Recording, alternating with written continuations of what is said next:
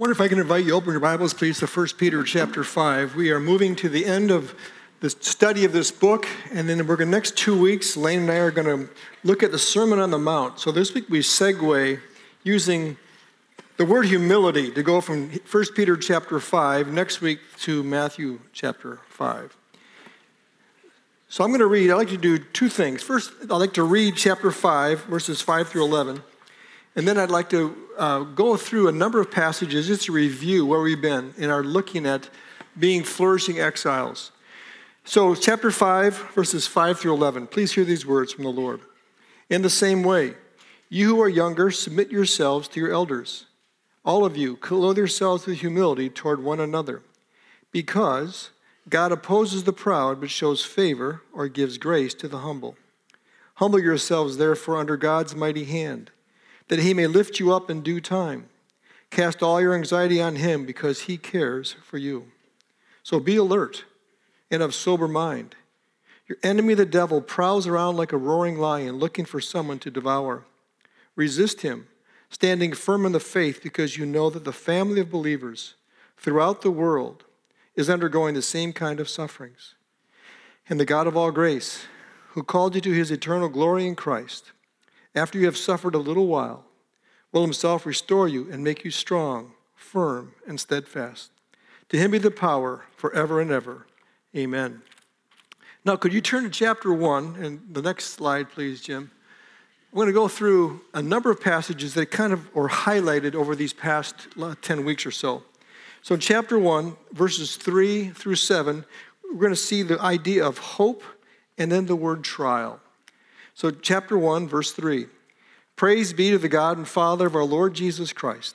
In his great mercy, he has given us new birth into a living hope through the resurrection of Jesus Christ from the dead, and into an inheritance that can never perish, spoil, or fade. This inheritance is kept in heaven for you, who through faith are shielded by God's power until the coming of salvation that is ready to be revealed in the last time. So there's hope. And now trial. In all this you greatly rejoice, though now for a little while you may have had to suffer in grief and all kinds of trials. These have come so that the genuine provenness of your faith. Look at that phrase, verse 7. These trials have come so that the proven genuineness of your faith, of greater worth than gold, which perishes even though refined by fire, may result in praise, glory, and honor when Jesus Christ is revealed. Though you have not seen Jesus, you love him. And even though you do not see him now, you believe in him and are filled with inexpressible and glorious joy. And you're receiving the end result of your faith, the salvation of your souls. So could you look up for a second, please? So what I tried to emphasize in those weeks when the series began was the word hope is used in chapter 1, verse 3, chapter 1, verse 13, chapter 1, verse 21. And the idea of hope carries this future orientation, that one day when Christ comes, all will be made right. So in the midst of the trials, chapter 1, second part of the chapter, in the midst of trials, which are here to create a worthy, beautiful, costly faith. And I received that first week in the series a whole bunch of emails around this kind of idea, paraphrase idea. We never thought or understood that the purpose of trials was to develop a genuine, deep, lasting faith. And so a number of people said to me, it finally dawned on me that I'm not just suffering because of a willy-nilly circumstance or an absent God. So we started with, there is a God who invites us into this deep relationship and offers us hope, but at the same time, we live with trials. Now, chapter 1, verses 13 through 15. For 2 weeks, he talked about holiness. Therefore, with minds that are alert and fully sober, set your hope, there's that hope again, on the grace to be brought to you when Jesus Christ is revealed at his coming. As obedient children, do not conform to the evil desires you had when you lived in ignorance. But just as he has called you is holy, so be holy in all you do. For it is written, be holy because I am holy. And I received all kinds of responses on this one because we had our tribe, the Reformed tribe, has a sense of holiness being rules and regulations. And what I tried to do was blow that up. I tried to say, no, if we look at Leviticus chapter 19, and then Acts chapter 11, and now we look at 1 Peter, holiness fundamentally is about agapao, to love. Love God, love people. So we tried to make that whole connecting point, and we hear in the passage, be holy, be loving as God is loving. Now let me stop for a second because I'm going to segue ahead because I'm going to talk about humility in about 7-8 minutes. Be holy, be loving as I am holy. Now this is twice this week, this came to me. 2 different people who work in places in our community. One of a member, one is not. Said, can I come and talk to you about people from who attend worship in Third Church and how they are in the workplace? I said, sure. So this is kind of my downer part of the teaching this morning. And the person says, one from our church, one who just worshiped, visited. I work with people who worship at Third. And at our jobs, these people, and they both use the word idiots. They're idiots. I said, what do you mean? Negative, critical, slandering, judgmental, misusing their time with technology, messing around with text, and we just this whole litany of things. And the passage says what? Be holy as God is holy. So one of the phrases that's used throughout 1 Peter is, be the kinds of people who look like Jesus in what you do. When you go to the elevator to bring your corn, in the classroom, on the playing field, in the factory, in the office, at the hospital, we are to imitate Christ in all we do. Now here's the push. Why is it so important? We're going to read it in just a moment. Because, listen now, you know this. We are the Bible that most non-Christians read. And I've had 2 consecutive weeks when people who are not believers have come to see me that said, if this is what it means to be a Christian, looking at these people who worship at Third Church, and this is how they're at work, I want nothing to do with it. So one of the big pushes I've been saying to you is in post-Christendom. Post-Christendom. It's not enough just to go to church on Sunday, do the 1-hour deal, put $10 in the offering plate and say, I'm a follower of Christ. In post-Christendom, we are now on the margins. We need to be people who are living in a life, listen now, connected deeply with Jesus. It's his life being lived through us. I'm going to segue now. I'm going to take that. I'm going to go to pride. Listen to these about humility and pride. I'll come back. Pride, the loss of humility, is the root of every sin and evil. In heaven and on earth, pride or self-exaltation is the gateway to hell. Second quote, this is from Dallas Willard. The truth is, pride must die in us, or heaven cannot live in us. How about this one? It is easy to think ourselves humble before God, but our humility toward others is the only sufficient proof that we are humble before God. So in chapter 1, 13 through 15, be holy in all that you do. Be loving in all you do. It's going to require a relationship with Christ. This we're going to go segueing this week to next. Listen to this now. You don't say, I want to be humble. I'm going to choose to be humble. Okay, God, help me be humble today. Hey, Janet. She's counting. She's one of our deacons. Counting money. Keep counting. Listen to this now. The idea is not to act a certain way. It is to have the life of Christ so in you that you just live a life of humility. You don't work it up. It is being so connected with Jesus that we are holy, we are loving, and it is seen in our humility. I'm going to go into humility in a few minutes, but I just want to I'm planting seeds to where we're going. We live lives of holiness because it represents our God. And the holiness, as he defines himself, is he is one who loves. For God so loved the world that he gave. So we are called to live like that. Chapter 2, verse 12. This was like 6 weeks or so ago.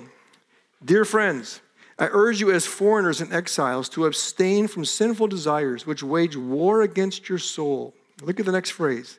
Live such good lives, holy, trial producing strength among the pagans, that though they may accuse you of doing wrong, they may, what's the next phrase? Read that with me out loud. They can do what? See your good deeds, and then what? Glorify God, and they visit us. So that phrase, glorify God, is idea of, this just blows my mind. Let me translate this for you. Paraphrasing. Live such good lives, such Christ-honoring lives, that people are so impacted that they want to give their lives to Christ because of what they've seen in you and me. That's a translation of that. They glorify God on the day he returns. Why? Because now they're in Christ. When he returns, they stand before him like we do, who have been washed in the blood of Christ, and we are said on Judgment Day, Jesus saying to us, why do I let you into my eternal kingdom? And we say, because you died for us and you covered me with your blood. We don't get judged for our sins, where sins are washed away. So we live lives in such a way that people see us, they are drawn to Jesus. And flipping it, if we are idiots, they are repulsed from Jesus. So how we live, how we conduct ourselves is so critical. Chapter 3, verses 8 and 9. Finally, all of you, look at the verbs here. Be like-minded, be sympathetic, love one another, be compassionate. Look at that word, humble. Do not repay evil with evil or insult with insult. On the contrary, repay evil with blessing, because to this you were called, so that you may inherit a blessing. What are we supposed to do? We live lives in such a way that we reflect the goodness of the kingdom of God. Let me push. We cannot, in a post-Christendom world, you cannot play Christian. It will not work. When we play Christian, it's so easy to just throw the phrases out, to just throw trite little things, to be quite critical of those who don't do it the right way. And it is not winsome at all. People, the world wants to see Jesus living from us. And don't hear, I'm not saying try harder. No, don't try any harder. Be connected with Jesus. When Lane did her master's a couple years ago, one of the things that came to her in her classwork was this simple sentence. The single most important thing we can do to be formed in Christ, the single most important thing, is to memorize words from Scripture. Whether you do it through song, through visual, through oral, whatever. Why is it so critical? Because the words that are embedded become the words that form our lives. Lane has a sentence that she's used with our children. She did it when they were young, and they say it back to her now. Our mother's voice is in our heads. Is Jesus' voice in your head? See, when his words are part of it, then as his words become shapers, the Holy Spirit uses those things. What begins to happen? So at the workplace, when someone's an idiot at work to you, when someone's a jerk in the team, when someone's terrible at the market, all of a sudden we don't just react. We have Christ in us. And Christ living through us. The story I told some weeks ago that I didn't fully tell, it was a pro-life conversation in Los Angeles. And in that story, if you remember the story, the people from our church, there were 3, went to an abortion clinic and very respectfully stood across the street and just prayed. A whole group of people gathered around them who were opposed and were very angry. And one of them stood across from one of the 3, who happened to be my brother, and screamed, F-bombed him to death, and then spat multiple times, right in his face. My brother's about as tall as me, not quite as tall. He just got spat in his face, and F-bomb, F-bomb, F-bomb, F-bomb. The police came, got the people from our church out of there, and the things went on as normal downtown Los Angeles. What was interesting to me is some years later, one of the people who did the most spitting in my brother's face he led to Christ. And now she is part of a church doing massive kingdom things. Now that is representing Jesus. When someone's putting loogies in your face and F-bombing you like crazy and you're surrounded by other people doing the same, now how does that happen? Is my brother a rock star in Jesus? Heavens no. But I know he's bearing the life of Christ in his body.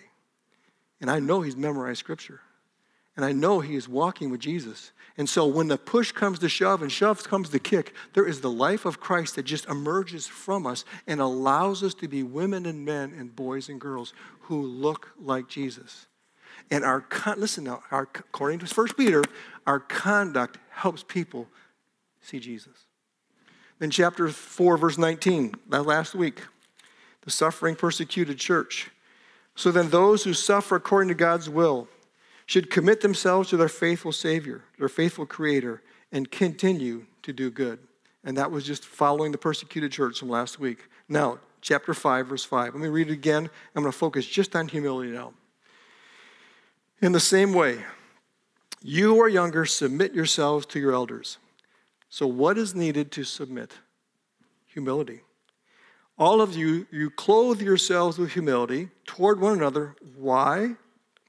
Because God opposes the proud, but shows favor or gives grace to the humble. Humble yourselves, therefore, under God's mighty hand, that he may lift you up in due time. Now, let me think of that phrase, under God's mighty hand. Now, remember last week I talked about judgment from chapter 4 earlier? Judgment comes first to the house of God. And remember I said to you what scholars generally affirm, and I can make total sense to me. That judgment beginning in the house of God is to separate the people who are playing church from the people who are actually committed to Christ. So that phrase, under the mighty hand of God, is the idea of God is cleaning house. What is he longing to see? A humble people. What's the next phrase? Cast all your cares on him. Watch now. To take humility, to acknowledge how needy we are, and to cast our cares. And not take them back, but to keep casting. And then he goes to the devil next. Be alert, of sober mind. Your enemy, the devil, prowls around like a roaring lion. Resist him, stand in the faith. What is required to do that? It's a humility that says, I cannot do this apart from Christ. Now, I'd like to segue a little bit now, and I'm going to talk specifically about humility. A couple quotes. These are from Andrew Murray and from Dallas Willard. And so pride, the loss of humility, is the root of every sin and evil. Would you think about that? Is your pride, is my pride, is it at the root whenever you sin? All of us look at ourselves. In heaven and on earth, pride or self-exaltation is the very gateway to hell. How did Satan fall? Because of his pride. How about this one? Listen to this now. External teaching and personal effort are powerless to conquer pride or create the meek and lowly heart in a person. It is only by the indwelling of Christ in divine humility that we can become truly humble. Now watch this. Jesus is on the cross in the gospel accounts. And what does the text say? He could call down legions of angels. Meekness does not mean weakness. Jesus was the meekest, most humble man who ever lived. He had the resources to call down these angels and to destroy everyone. One angel in the book of 1 Kings, listen to this, one angel in 1 Kings killed 168,000 Assyrian soldiers. One angel.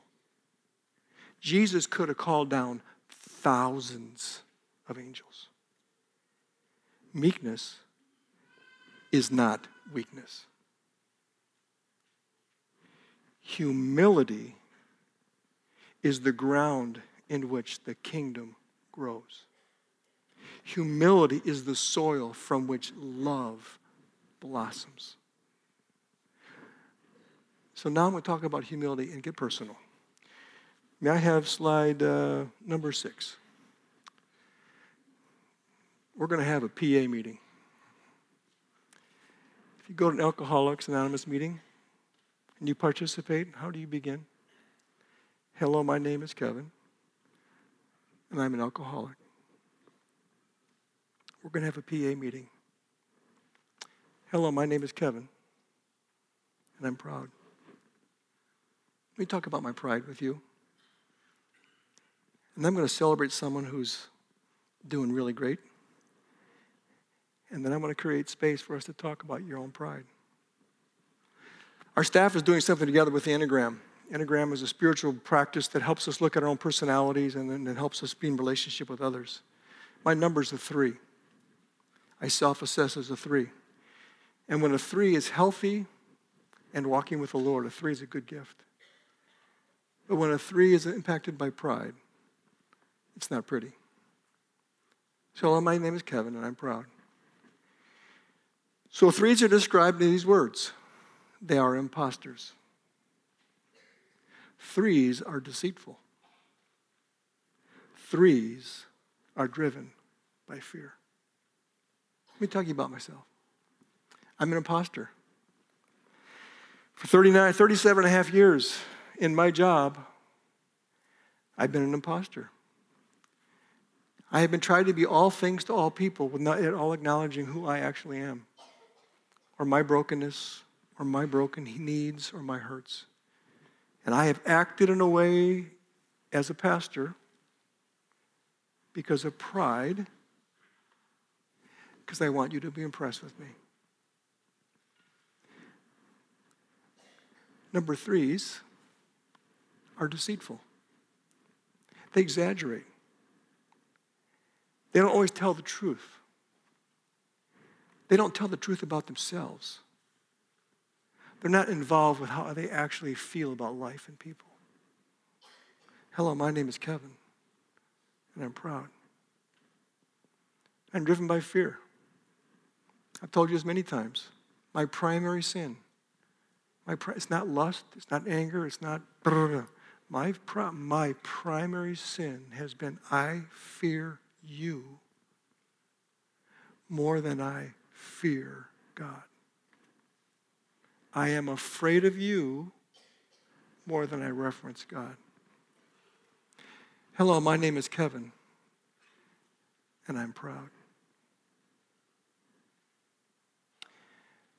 I want to celebrate someone in our church family who acknowledged some stuff, whose life has changed. She's sitting right here. And Heather acknowledged the challenge she's had with substance, and she's sober for 1 year. And I'm glad I'm a friend of Heather. Are you glad you're a friend with Heather?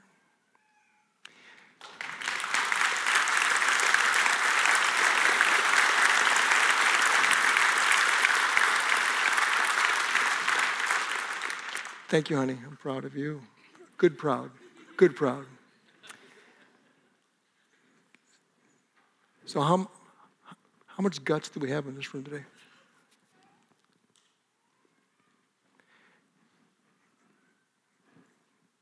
Do we dare just say, hello, my name is, and I'm proud, and share why? I'm proud. I'm a deceiver. I'm an imposter. And I'm fearful. Any other people want to join the PA meeting?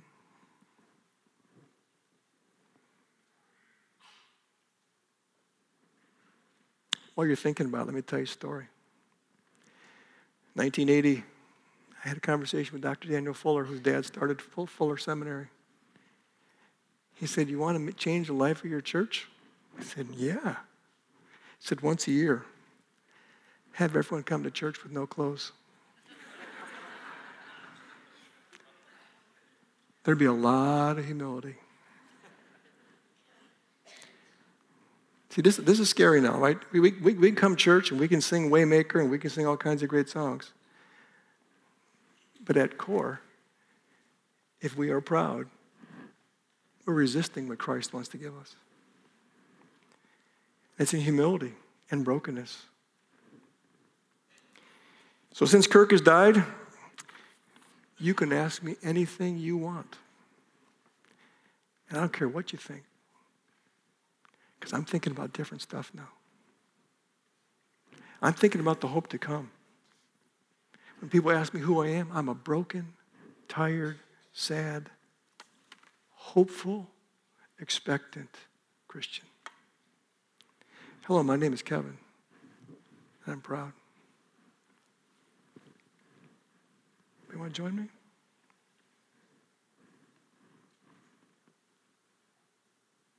Okay. Yes.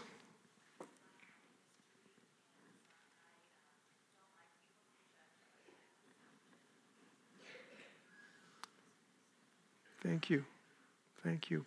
Pride relates to judging others, judging self. Beautiful. Thank you, honey.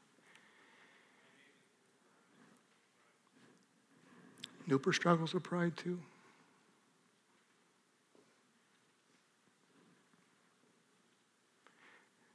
Let me be gentle, but push. When the day comes that we publicly can acknowledge our brokenness, our pain, and our sin, the kingdom of God will come like a rushing wind. So no pressure, no push, just an invitation. Can we just take a minute then? If it's this a big ask, can we take 2 minutes? If you're comfortable with the person around you or in your neighborhood, could you share where you're proud and how the Lord might be working in you, wanting to change you? If you don't want to do it, don't need to do it. Just act like you're praying. On your marks, get set, go. 2 minutes.